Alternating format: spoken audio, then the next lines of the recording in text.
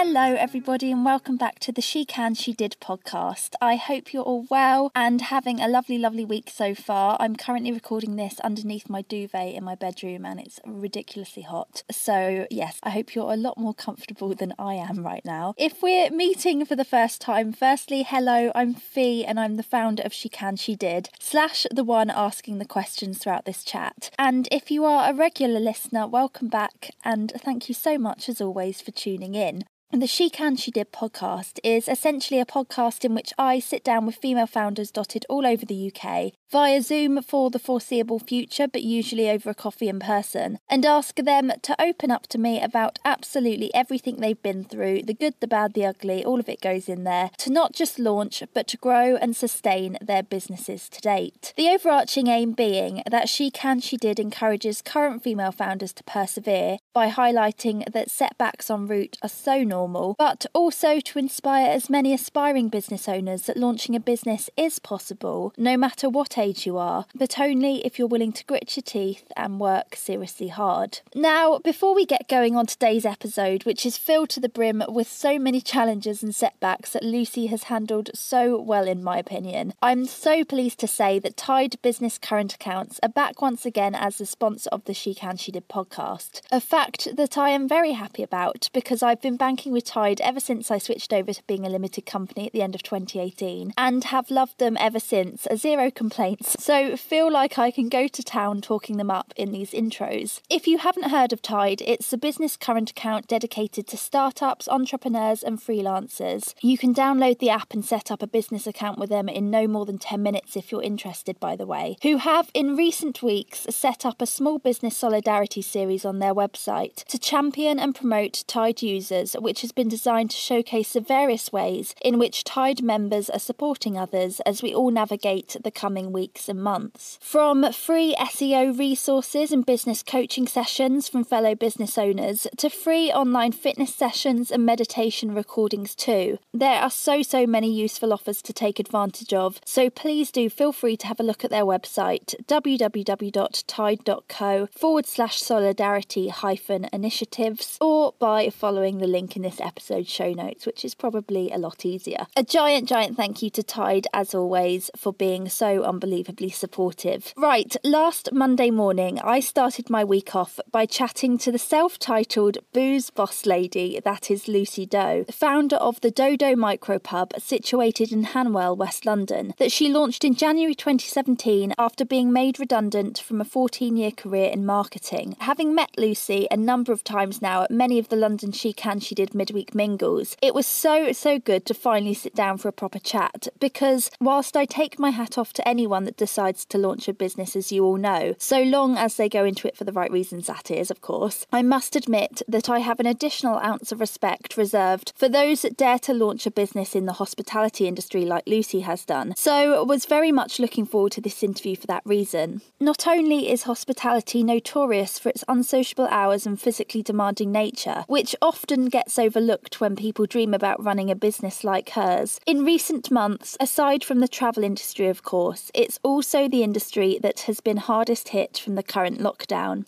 With that in mind, as well as detailing the battles that she fought to simply get the keys to the pub so that she could open, as well as how she navigated a legal battle, burnout, and a few not so successful events post-launch, Lucy also opens up about how 2020 has played out so far and how the Dodo Micropub has evolved in this COVID-dominated landscape. This is what Lucy had to say. As always, I really hope you enjoy it.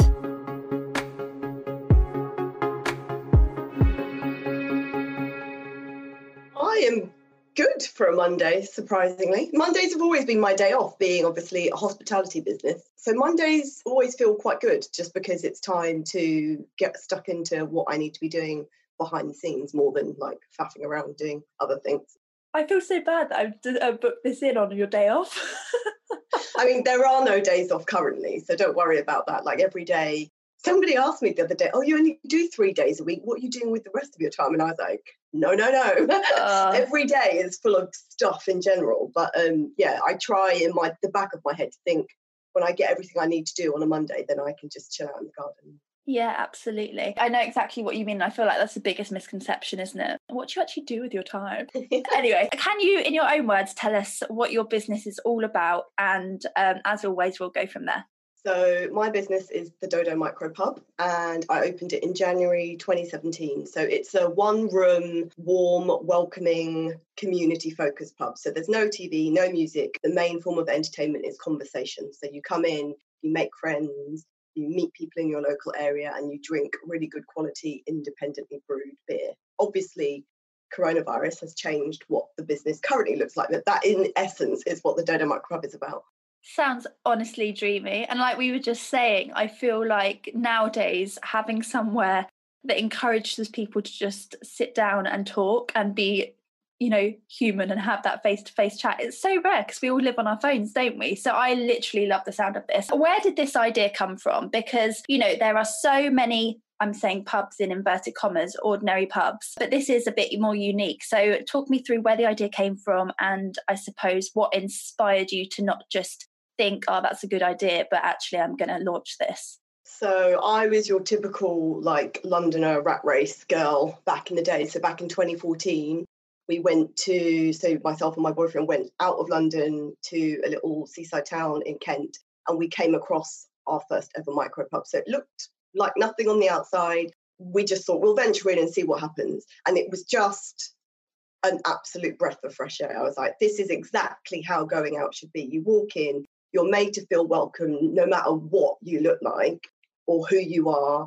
Everybody's lovely. You chat to the locals like they're your best mates, and then you leave and you think, oh wow, I've tried a locally brewed beer and I've met some new people and they've made me feel really welcome. That is the essence of hospitality. And it was so stripped back and unpretentious. I was like, this has got to be something worth pursuing in London where I live. Why aren't there more micro pubs where I live? What was the corporate rat race job that you were doing? So I used to work in marketing, mostly in publishing. So at the time, I think I was in a magazine publisher then, and I'd done it for 14 years, basically, before I decided to set up the Dodo. Amazing. So did you have talk me through, you go to that pub in Kent. How long was it before you handed your notice in? What was that process? Do you know what I mean? 2014, we went to our first micro pub. I loved it. So I've always known deep down I wanted to be my own boss, just knew it would be something I would pursue. But it took me until I was 30 something to get the confidence and the brain power to think, okay, I can make this happen. What was it that made you want to be your own boss? Probably just makes me sound like an absolute rebel. I think it's just that sense of I want to be able to do things on my terms. I never ever enjoyed being in corporate situations where you had to manage people out of their job when they were perfectly well skilled, but you're forced into a situation to be an absolute bitch because revenue cuts, etc., etc. That doesn't sit well with me. That's never been my vibe. So I just thought, always knew I wanted the control, I wanted the freedom. I just didn't know what that would be. I had lots of stupid ideas, and then micro pub in 2014, and then I just kept thinking about it and assumed I'd become a marketing consultant because that's all I ever knew what to do. And in 2015, August 2015, I was made redundant. So the choice wasn't mine. Basically, they decided to get rid of me and my entire team. And with that came a redundancy package. So I thought, okay, it's either now or never. I spend this redundancy package on traveling the world, which is a great way to spend redundancy package. That's a dream. Or I make it happen. And that's what sort of kicked it all off. That's amazing. So I guess the first thing was you needed to find a space? Yeah, the steps basically were, wrote the business plan out, had my redundancy package, had all my life savings, and realised I still didn't have enough cash to open up a physical premises. So if you've got a business online, obviously your overheads are less. If you've got a physical premises, that's expensive. Especially in London. Yeah, especially in London, in West London, where we're based. So I had to go to Virgin Startups, and then that kind of guides you step by step on that journey anyway. So they pick your business plan apart, they give you a business advisor to go through the steps, and they basically said, go and find a premises. So I went and found a premises in, I would say, April, May 2016, and that then started to kick off that process. So obviously, if you run a licensed premise where you're selling booze, you have to be a responsible legal adult. So you have to get a personal license, a premises licence and planning permission from the council. So all of those kind of legalities were all the big sort of stepping stones that then eventually took me to opening up. And I suppose Virgin, how much did you get from that? Because they're up to what, 25? 25,000. So I took the maximum £25,000 loan over a 6-year period.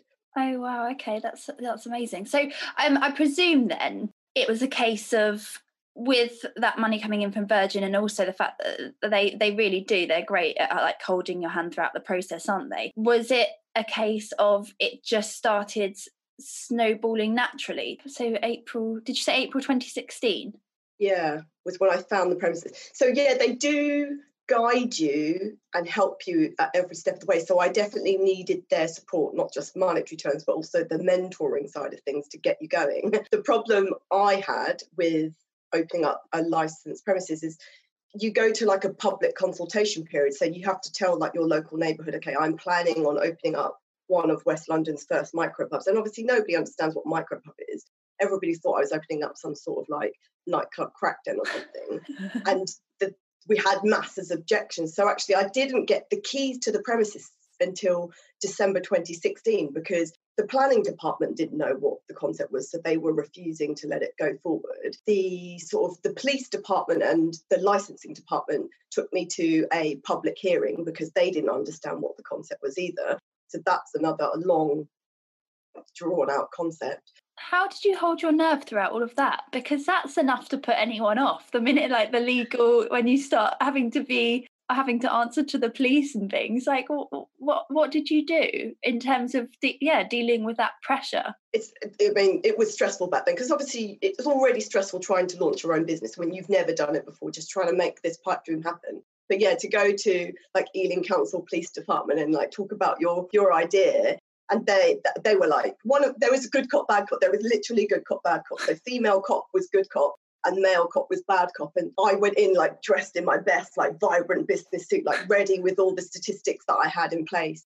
And they absolutely tore me down. Like it's horrible to say this phrase now, but the main police officer was like, well, you're a female, you've never done this before. So what makes you think that you're going to be able to do it? Like we have to object because it's potentially a risk to public safety. And I was just like, I think the anger inside you is obviously what drives you because you're like, A, don't be sexist about it. Yeah. And B, I was driven again by the anger because there's another micropub in the local area. So it's the same borough, the London Borough of Ealing, and their planning permission and all the licensing had gone through absolutely easy breezy. And for some odd reason, mine was like coming up against like so many obstacles. And I was like, ugh, like why? Was that a male founder? Yeah, two older men. Hey.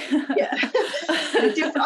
Admittedly in a more vibrant part of the borough where there's already a high street with lots of restaurants and sort of nighttime economy. So we can't just put it down to that. But yeah, in my head I was like, so why are you treating my concept so differently? And then obviously you get a bunch of neighbours like complaining because they think there's going to be... When I look back at the objections now, it's like, oh, there'll be blood and glass all over the pavement and like children will be scared to walk down the road. And I was like, oh God, like how? But that's just scaremongering. So obviously you just go with that with like, these are the factual situations of what a micropub is all about. You know, this is how we're going to operate. It's going to be safe. So how did it eventually get resolved? Just a case of you really pushing back, or did they just, suddenly just go quiet? Do you know what I mean? Like what was it that made them say, okay, actually you can do this?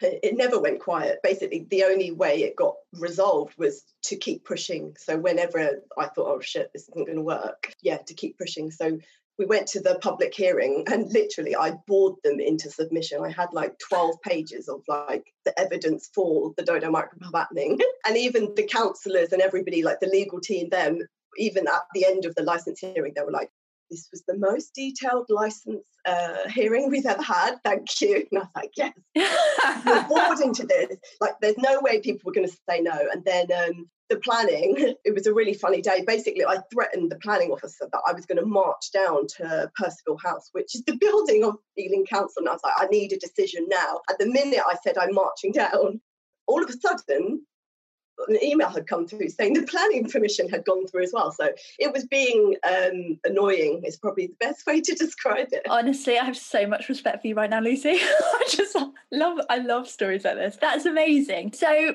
planning permission, you get the go ahead.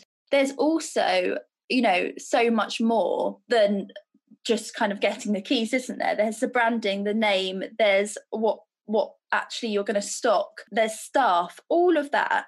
I always think, any kind of hospitality business, there's so many different aspects to get it off the ground. So talk me through your approach to branding, and how you kind of encapsulated that vibe that you wanted when people came through the door, etc., etc. I guess because micropubs weren't a new concept, it did genuinely come, I can't say that this was the first ever way paved. It came from other micropubs, but I wanted to make sure females in particular, if you were a female on your own, that was my viewpoint. I wanted to make sure you felt comfortable walking into my space on your own, grabbing a seat and then striking up a conversation with either myself or whoever else is working and other people in the pub. So the branding and the culture, I guess, always came from that sense of I want it to be an open and welcoming space, no matter who you are. I want it to feel like you've been here before and that you want to come back.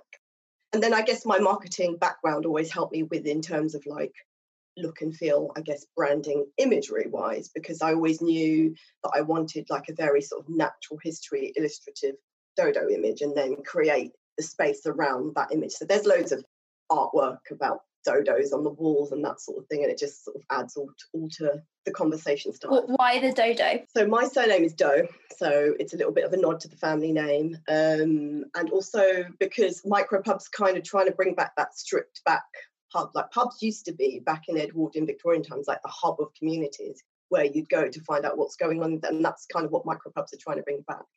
Oh, I love that. That's amazing. And okay, so in terms of, you obviously get the keys late 26.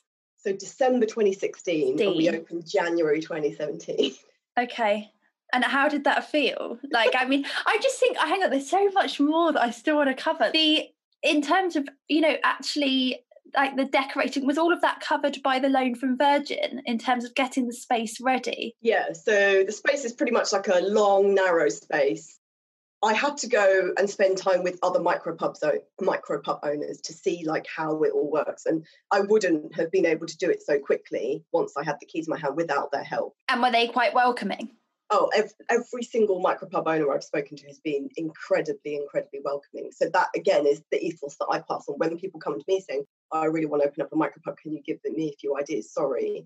I'm absolutely not sorry. This is what people did for me when I was starting, so I'm going to do that for you. So I already knew roughly what I needed planning-wise. And the whole premise of a micropub is that it's simple. So actually, the guy that did all my cellar equipment did all my furniture as well. So he was already poised and ready, because everybody, including myself, had been delayed for months and months waiting for planning and the license to come through. That everyone was poised and ready. So the minute I got the keys, the minute the work started, which is why we could turn it into a pub space in a month, basically ready to open. Wow, that's amazing. And I presume those were quite long hours those days. Yeah, when you mentioned staff, so I mean, I would not advise this for anybody. So in the first year, it was me and my boyfriend worked for free, for nothing, for 7 months. And obviously that's not a viable business, just two people working. And then I hired my first member of staff because I was so new to business. I was although I was making money, I was I don't understand, if I employ somebody, how much of that money is then going to disappear and how does that affect my business in the long run? So I kept my boyfriend working for free for as long as possible. And then he got really pissed off and was like, okay, you're mugging me off now, Lucy, so you're going to have to hire somebody. And then that's when the whole staffing situation started to happen. So how quickly, if it was just the two of you working for 7 months, you launch? I presume, did you do some kind of event to launch, or was it just a case of turn the sign to open on the door? Because Hanwell is an area where nothing happens in Hanwell. Literally nothing happens. We've got Crossrail coming apparently soon, but it's not happening anytime soon. So people had already known about it because obviously the planning permission and the licensing had gone up in the window, and that's when people can object. So everybody was so eager. So we had a soft launch with just our friends, And then we worked out like what works and what doesn't work. Like I'd forgotten to put like hand soap in the loo. Yeah. That's why you have your soft launch, because your friends are like, Lucy, like you needed to think about this. Kind of need soap, love. Yeah, you kind of need that. That's a basic. Yeah. But because I waited so long to get the keys and so long to open, I hadn't slept basically in that month. It was just like, go, let's go.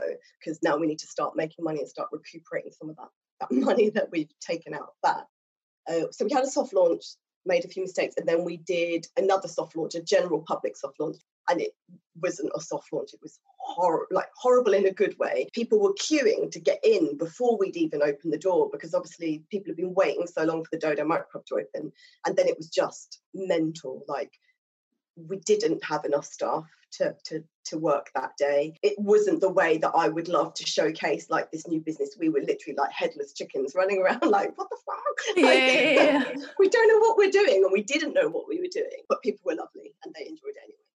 That's so amazing. And I do feel like it's one of those things, isn't it, where you have like the ideal launch and what it's going to look like, and it just never, ever, ever goes that way. And it's just, you have to kind of just accept that and just learn from it, I suppose. Yeah. It's good though. It says a lot that because sometimes, when like cafes open, I always feel like my sister and I'm good cop, she's bad cop. If we go to a cafe, for instance, and it's rammed in the opening few days, I'll be the one that's like, oh, you can tell they're running around like headless chickens. I'm sure it'll calm down.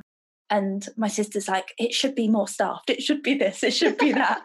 And she always comes around eventually. She always goes back. But it is so true in terms of it says a lot about your business, that even though it was that rammed and that kind of, you were running around and unprepared for this kind of mass audience, that they still came back. And, there must have been something really special about it that didn't put people off. Yeah.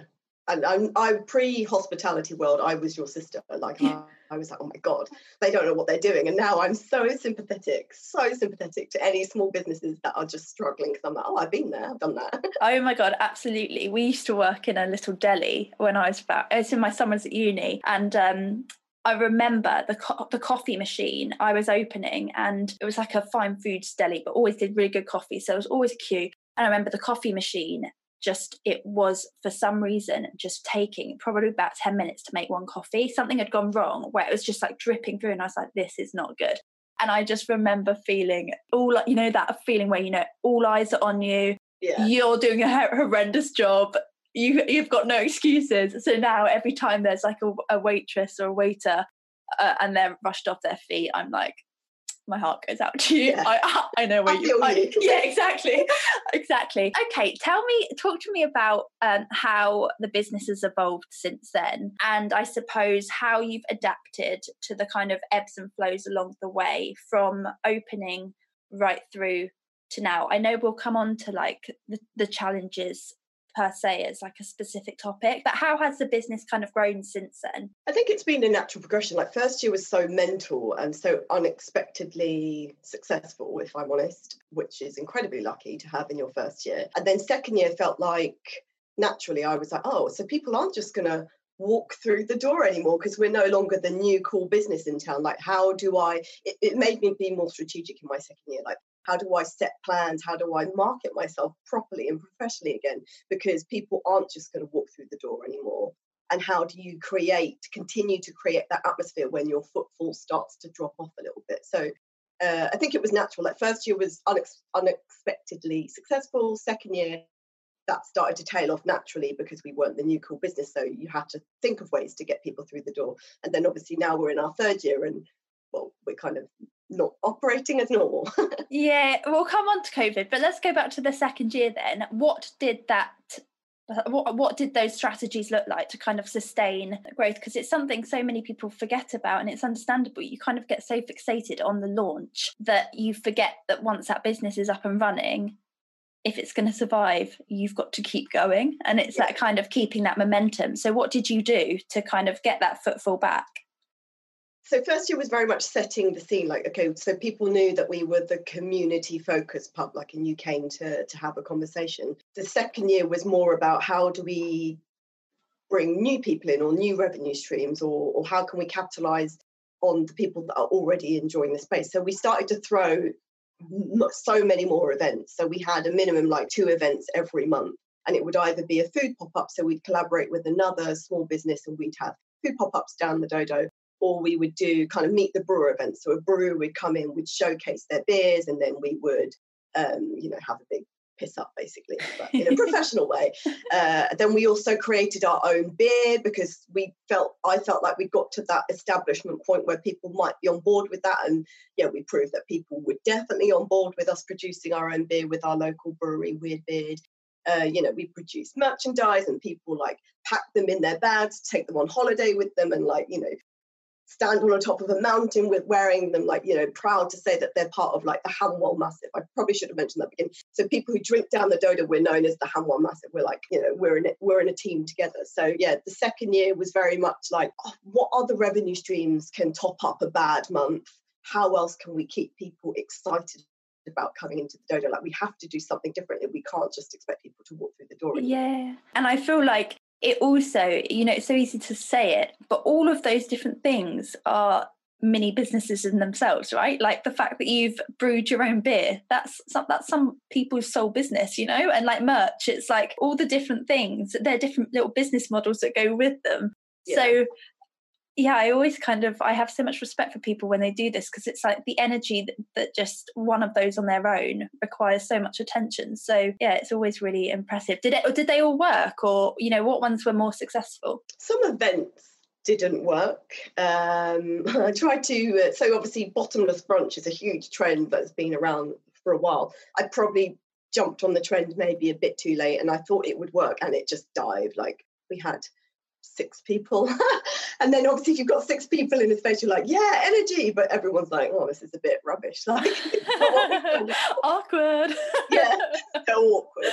They don't like, if I'm trying to steer maybe too far away from what we're known for, which is independent craft beer or community focused positive vibes, then it kind of doesn't really work. If I'm trying to be, if I tried afternoon tea, it probably wouldn't work, because that's not really the vibe of the pub. Yeah. And it's so interesting, isn't it? Because sometimes it is that trial and error that you have to go through to actually recognise and accept that. Yeah. Because sometimes it's like, oh, no, it'll be fine. And it's like, oh, no, actually, it's not fine. I don't know what I'm trying to say. In terms of looking back then, Lucy, I know that COVID's been a challenge. So actually, let's go straight to COVID, and then we'll look back across the border with challenges. Hospitality industry, I think, has been hit the hardest, or at least it's definitely one up there. The second worst industry to be in currently. Travel is first. Of course, hospitality is second. How has COVID played out? So obviously we're 15th of June. It was mid-March, the London Mingle, 11th of March. Yeah, so I think it was the 23rd of March we went into lockdown. Yeah. Talk me through how COVID played out from the build up to pre-lockdown, because I feel like it all blurs into one now, but there was, when we break it down, that huge panic before we went into lockdown, the initial weeks of lockdown where it was just the most surreal, bizarre, everyone was trying to figure out what actually was going on. And then it's obviously eased, and we've all kind of slowly adjusted and adapted. So how did that all play out for the micropub? So the build-up was worse for us than the actual day of lockdown, if I'm completely honest, because we had so much uncertainty going on. Like, Boris Johnson told people to not go to pubs and restaurants before he actually locked everybody down. So there was so many mixed messages. There was a lot of fear. Like, my initial reaction was just like, I don't know how I'm going to be able to survive this. This is definitely the biggest thing I'm going to have to deal with. But because we are such community, the Hanwell Massive rallied round, and those weeks before lockdown, we were absolutely rammed, because people were like so sincerely, amazingly lovely, coming in, spending money on like the most ridiculously expensively priced beer that we had, buying every single thing they could, because they were just like, we really feel for you. So the weeks, I would say the run up to lockdown was worse. And then there's the responsibility of being a business owner with a public space. Is the more serious people took coronavirus, the more heavy that weight of responsibility for public safety I felt that basically much more. And I was like, it doesn't feel right anymore. So even before the week we actually did lock down, I'd already made this decision with me and the team and said, it's not right to be trading. Yeah. Like, it's not right. I had the exact same thing. I remember the London midweek mingle was on the 11th of March and I was due to be in Brighton the following week and Cardiff the week after that. And it was like 3 days after London where I was just like, this doesn't feel right, because some of the speakers for Brighton and Cardiff had started being like, oh, is it happening? Like, what? And I could tell they were panicked. And then you started to see on like Instagram, the panic was rising. And I remember just feeling like, I'm not going to wait for the government to tell. I felt like I had to make a decision. And I'm so with you on that, because it's like, it was, I think it's so easy to look back and brush over, but that pressure really, when you're responsible for other people, does weigh down on you, doesn't it? And it's hugely. And now people joke now, oh yeah, we probably got coronavirus from the Dodo Micropub. And that's not the case. Like, that's not a funny joke, people. Don't make that joke to me. But it really was, that was the worst bit for me, was making that decision. Like, your business, in your head, you're like, well, my business is a goner. Like, that's it. It's been a great 2 and a bit years. And especially for me, I entered like this year, third year, thinking, right, it's time to level up. It's time to like explode this business out of control, because I can't sit around for the next 2 years, like just, paying myself the minimum and, just floating along. And then obviously it happened. So it was hard. Yeah. But you've obviously adapted. So talk me through how that's played out over the past couple of months, so where the idea came from, etc., etc. Before we locked down, we were always going to go to a delivery service. So Michael, who's my manager, I don't drive, so I can't deliver anybody there unless it's really local. So he was always, I think he actually came up with the idea. He was like, let's do delivery service when we can't operate normally. And I was like, yeah, brilliant idea. We'll get beer out to people who are shielding might need a little like mini pick me up of the normal world. And obviously the more we were in lockdown, the more that became apparent that just like having like draft beer at home was, a real nice treat for people. So yeah, I think it came from him. And it was led by him, as he was ready to go. But when we locked down, I was like, let's just take a bit of a time out and think about it properly, because we spent weeks just like headless chicken, reacting. And I was like, I just need a break from firefighting, if I'm honest. Like, I'm mentally exhausted from this situation. So we took a break, and then when it felt right, and also because our area, Ealing, has been really quite badly hit by coronavirus as well, and that is still a responsibility that we need to play into. So when it felt right, we then bounced back. So it was April, we became takeaway and delivery. So we basically opened for collection. So you pre-order online what you want, and then you can either collect it or we will deliver it for free, like within a 5-mile radius from where we are, plus extra postcodes dependent on where Michael's going. We try and keep it as flexible as possible for people to get what they want from us. And how's it gone? It's working is probably the best way to describe it. Obviously, revenue has been massively hit. So, across the board, we're like 40% down revenue, but it is the best we can ask for. We are making it work. Like, we are covering our costs plus with a little bit of wiggle room. So when something breaks, then we don't have to be like, oh, well, we've got no money for this. So that's really all I can ask for. It's a blessing that people are still buying weekly, and sometimes I just think people are buying beer for beer's sake.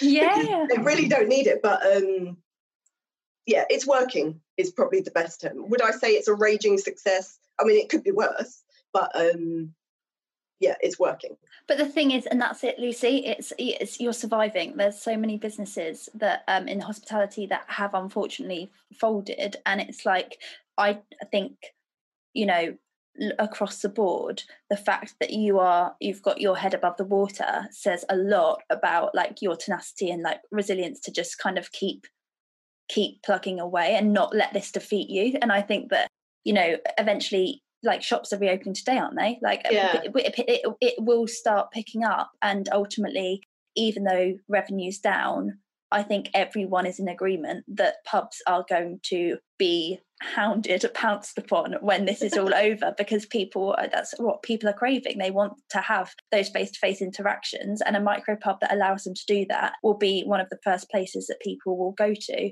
So I just think in 5 years' time, looking back on this, I have a feeling that you'll be like, I'm really proud of myself for this bit. Yeah, and I would hope that I can look back and think that definitely. But currently, it's just like, okay, let's just crack on and keep it. And actually, people will go back to pubs, but our challenge being a micro space is that, the 2 meter, potentially down to 1 meter rule means that we literally can have like 5 people in our pub, basically. So how do you make it, again, there's another like, okay, so how do we make this work when we are still sort of in the throes of the challenge? Like how can we still maximize revenue with 5 people in the pub? So well, I saw that there is now a gin brand which just made me the happiest person ever. So that's very recent, isn't it? Yeah, again, in a coronavirus challenging time, it's like, I guess it's just business evolution, isn't it? So the takeaway delivery thing had been working and everybody had been getting on board, but then as more pubs started to open, that became like less people started to order from us and take advantage of what we were trying to do to get beer out. So I was like, okay, so what else can I do that other pubs aren't doing? To add another revenue stream into this time. Like, I don't want to be suffering this summer when potentially we've got further challenges on the horizon. So just before lockdown, we secured our spirits license for the pub. So we're not known for spirits, although before I loved beer, my main thing was rum. So rum has always been a passion of mine. So we were going to be like a whiskey and rum kind of experiential space, plus have like a small selection of gin. So there is a gin distillery in Ealing called Ealing Distillery. They're super premium. And I was like, I can't make enough money off of Ealing gin. I want to support him as a business because he's lovely and he's been supportive of the Dodo, but I can't make enough money off that. So I then launched my own branded gin and it went nuts basically. So I got 60 bottles. And I thought, this will see us through the summer, these 60 bottles, it'll be great. And then within an hour and 4 minutes, they basically sold out before, it was like 9:04 they sold out. We released them at 8 a.m. and they all went, and I was like, oh dear. Oh no. Oh, that's amazing though. That's honestly that's surely makes some of that stress worth it, Yeah, definitely. Like, spent last Monday I was there with Charlotte Berridge, who's the local artist that did the labelling. We were like stickering labels, tying string for 4 hours. So it kind of makes all the extra work that goes into getting a new product and trying to like promote a new product definitely worth it when it works.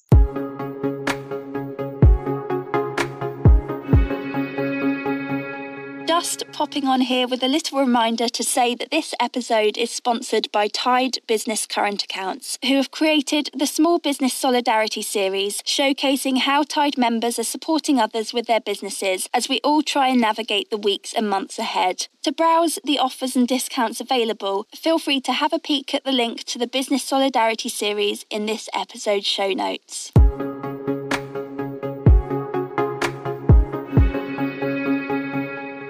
What did you do to launch that then, for that demand to be there waiting at 8 a.m? It wasn't even that much, but I knew I said to people, like, we're going to over-egg this a little bit. So we put a teaser little video out of Charlotte and I, like, time-lapsing, doing all the labels. So just like, something's coming. And then the next day, this is all on social media, so nothing special. I had like an email campaign scheduled and everything, like to build it up towards World Gin Day, which was just a Saturday gone. Didn't even need to do that, like cancelled that email campaign because I had no gin to sell after the launch day. Then next day was like super excited, like this is like, so this happened, here's the Dodo of Hanwell gin, it will go live tomorrow at 8 a.m. And then basically 8 a.m. was like, ready, let's go, like it's live. And then within an hour it's gone. I was like, oh that went really quick. That's amazing. So I presume the plan is to make more.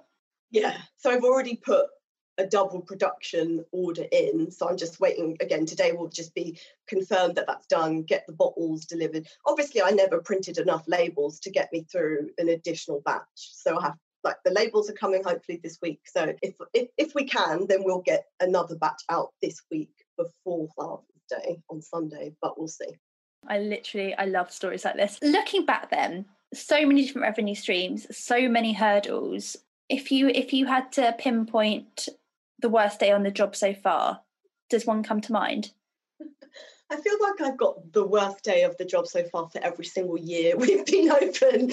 And I think it's important for some people to acknowledge the worst days of their business life. So like year one, I would say is just a day of exhaustion. I remember sitting on the floor behind the till area, just like, I'm so tired and my brain is so busted and I've worked so hard. I don't know if I've got anything left in me. And I sat on the floor and then I could see like some sort of patrons like peering over and they were like, "Are you all right, Lucy?" And I was like, oh, I just literally needed like 5 minutes to like not think for a minute. So yeah, that was the worst day of year one.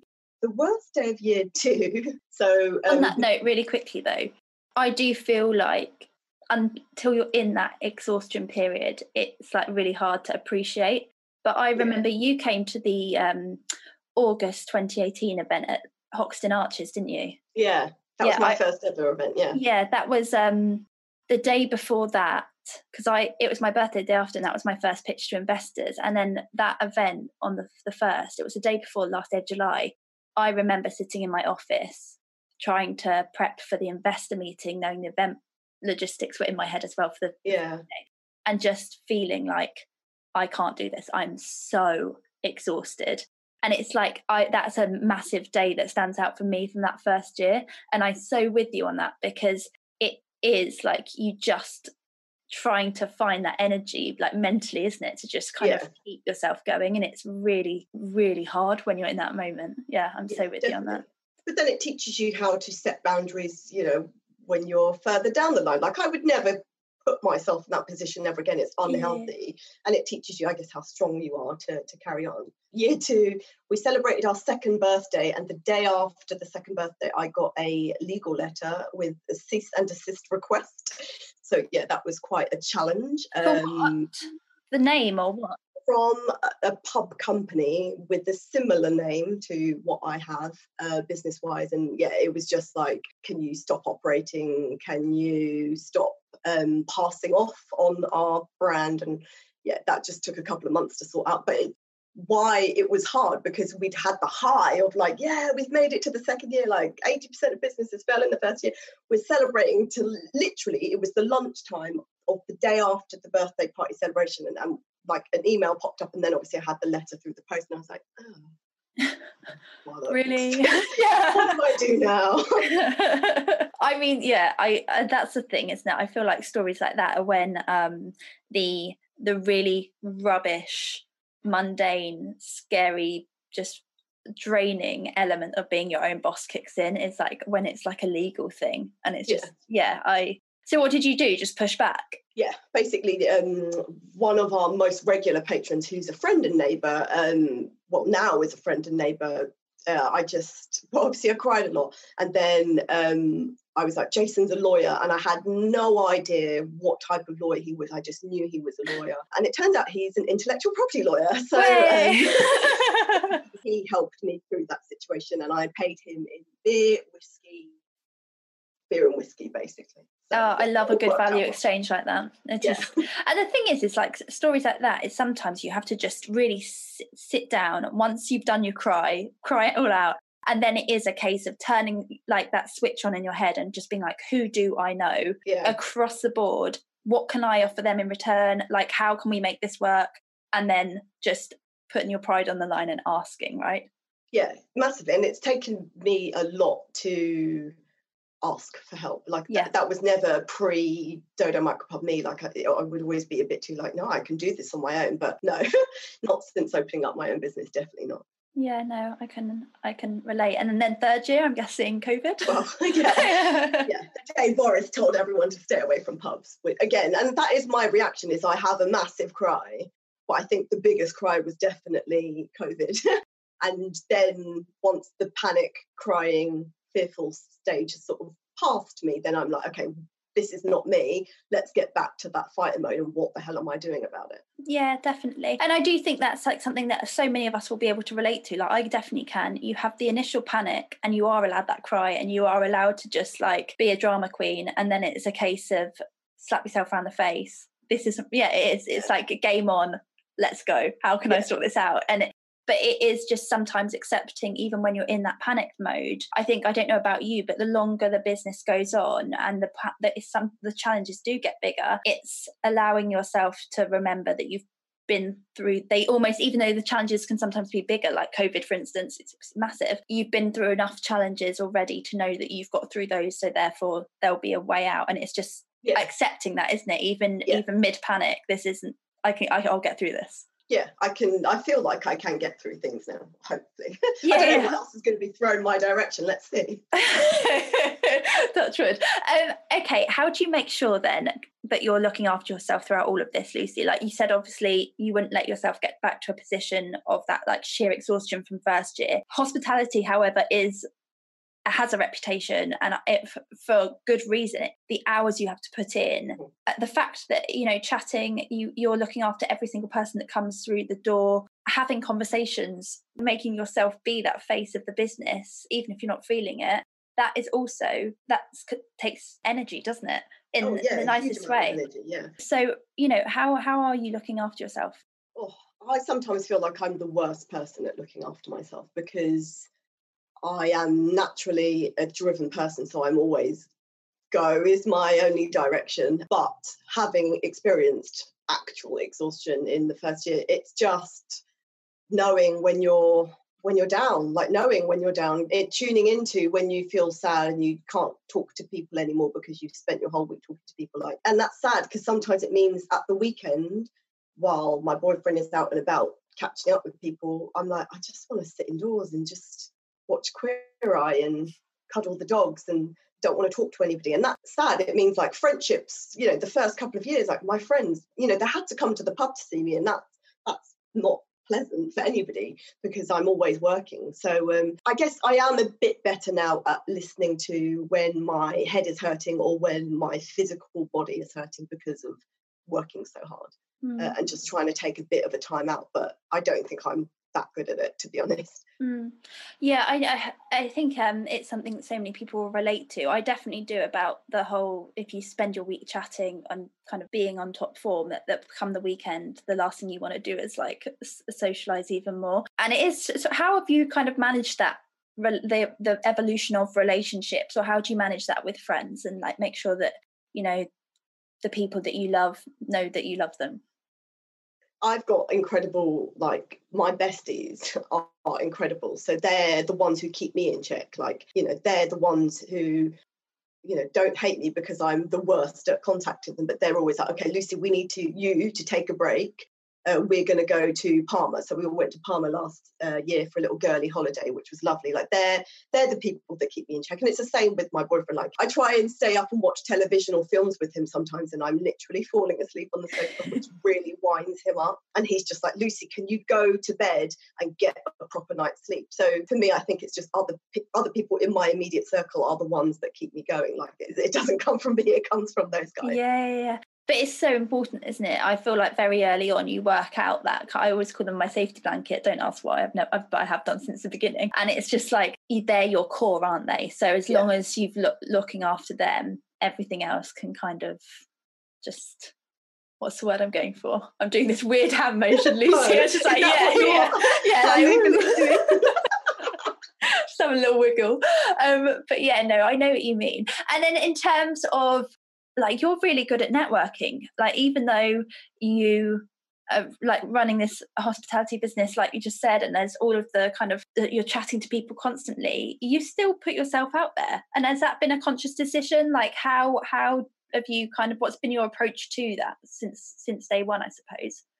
So it's again, when somebody throws that at you, like, you're really good at networking, my immediate thought is, oh, I don't think I am. But yeah, second year was, how do I get myself like away from the pub a little bit more and chatting and learning from other like-minded people, which is why I ended up at She Can She Did events and other events as well. I just wanted to talk to other, mainly women, if I'm honest, who understood like this weird process that you go through as a business owner. And I guess that's helped me set boundaries and check in with myself and be better. It is networking. That's not hard, because I'm just chatting rubbish, quite frankly, to most people and having a gin and tonic probably. So Yeah. Does anyone actually talk about business at a mingle? I mean, I don't. I literally just go around the room and I just don't know what I'm talking about. I find from mingles and other networking is that you end up talking more about, this is going to sound a bit woo, but like how you're feeling, or like, you know, like how you're tackling situations. You don't talk about business like, oh, can I get your help because my revenue is like 20% down this year, and let's talk GDPR.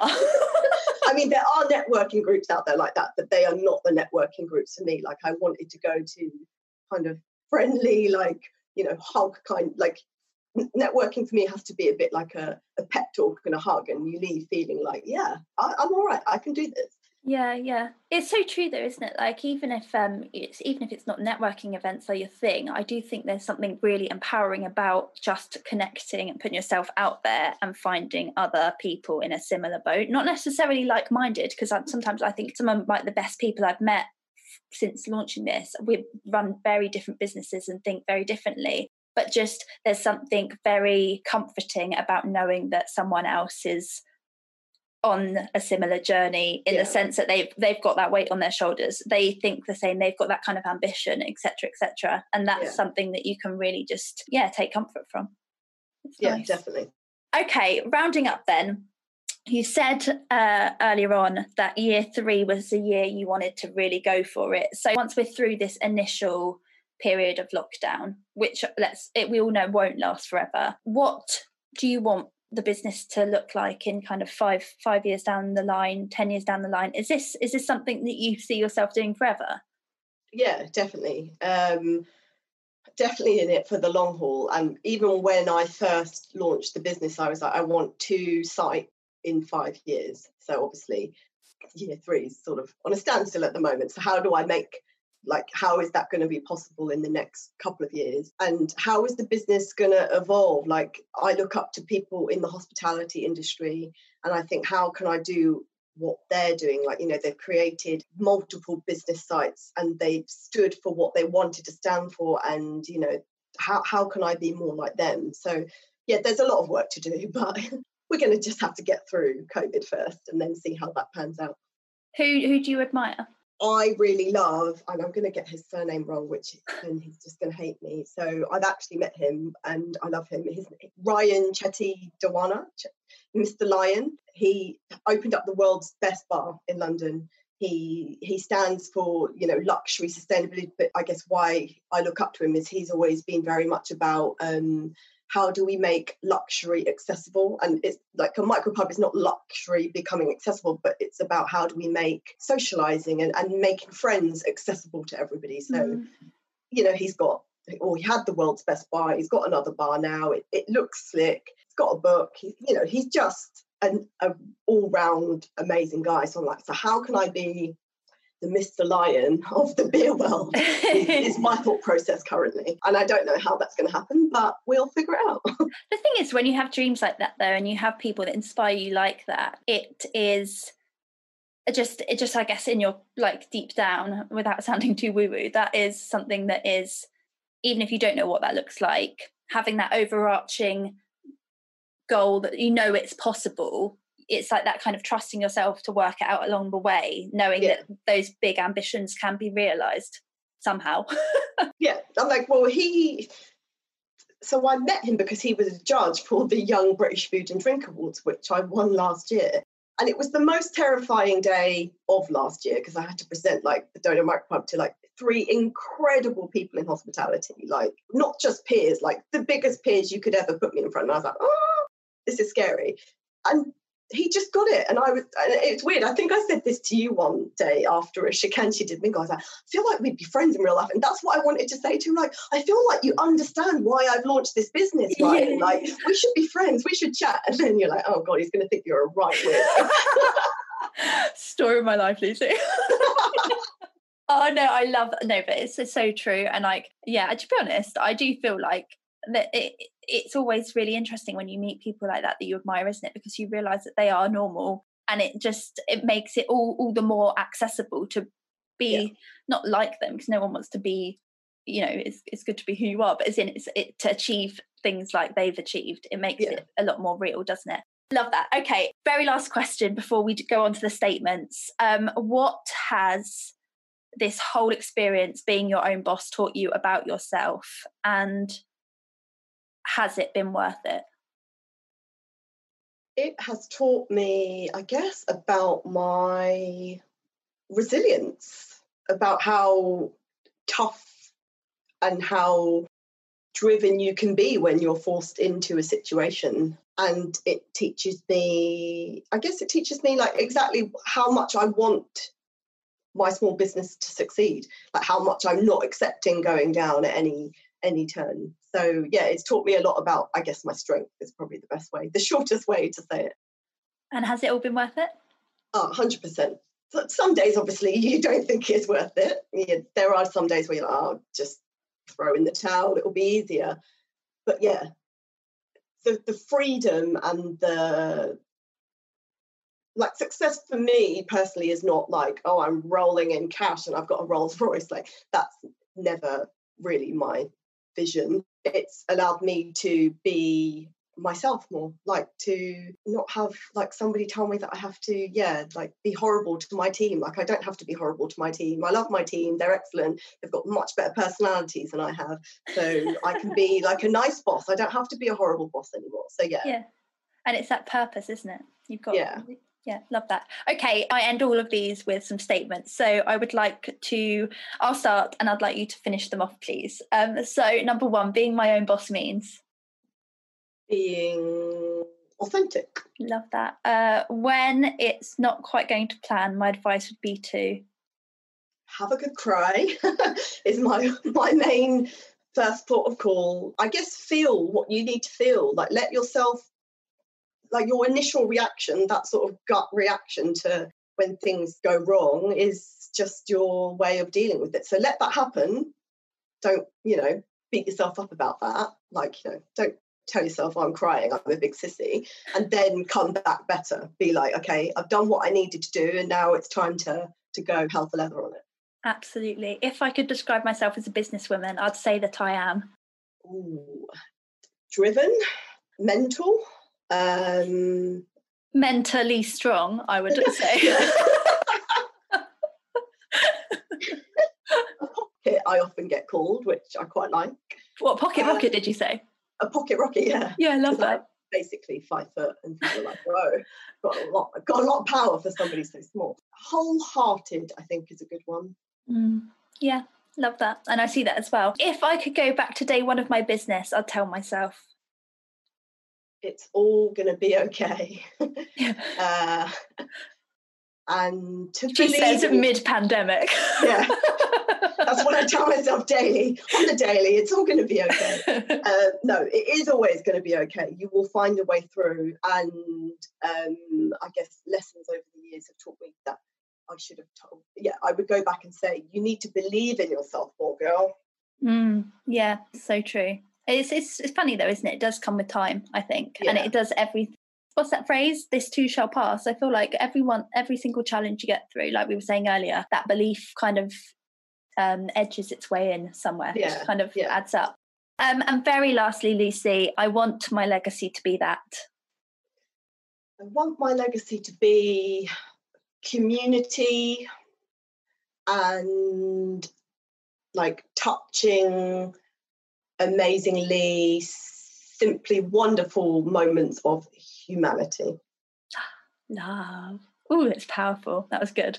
Thank you so much. Honestly, yeah, I feel like who needs coffee when you've got that to wake you up and set you up for the week? That was amazing. Thank you so much. Thank you for having me.